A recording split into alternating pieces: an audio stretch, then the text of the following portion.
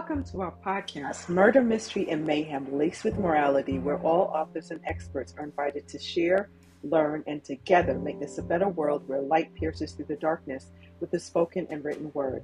Today is a bonus feature of our Black History Minute. In recognition, we celebrate and honor Nikki Giovanni.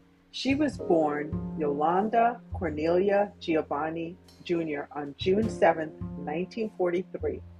She's currently alive at the time of this podcast, and she is age 78. She is an American poet, a writer, a commentator, activist, and educator. She is one of the world's most well-known African American poets. Her work includes poetry anthologies, poetry recordings, and nonfiction essays, and it covers topics ranging from race and social issues to children's literature.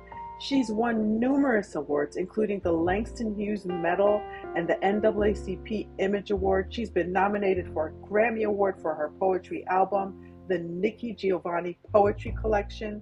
Additionally, she's been named as Oprah Winfrey's 25 Living Legends. She gained initial fame in the late 1960s as one of the most foremost authors of the Black arts movement, influenced by the civil rights movement and Black Power movement of the period. Her early work provides a strong militant African American perspective, leading one writer to dub her the poet of the Black Revolution. During the 1970s, she began writing children's literature and co-founded a publishing company called NICTOM Ltd. to provide an outlet for other African American women writers. Over subsequent decades, her works discuss social issues, human relationships, and hip-hop.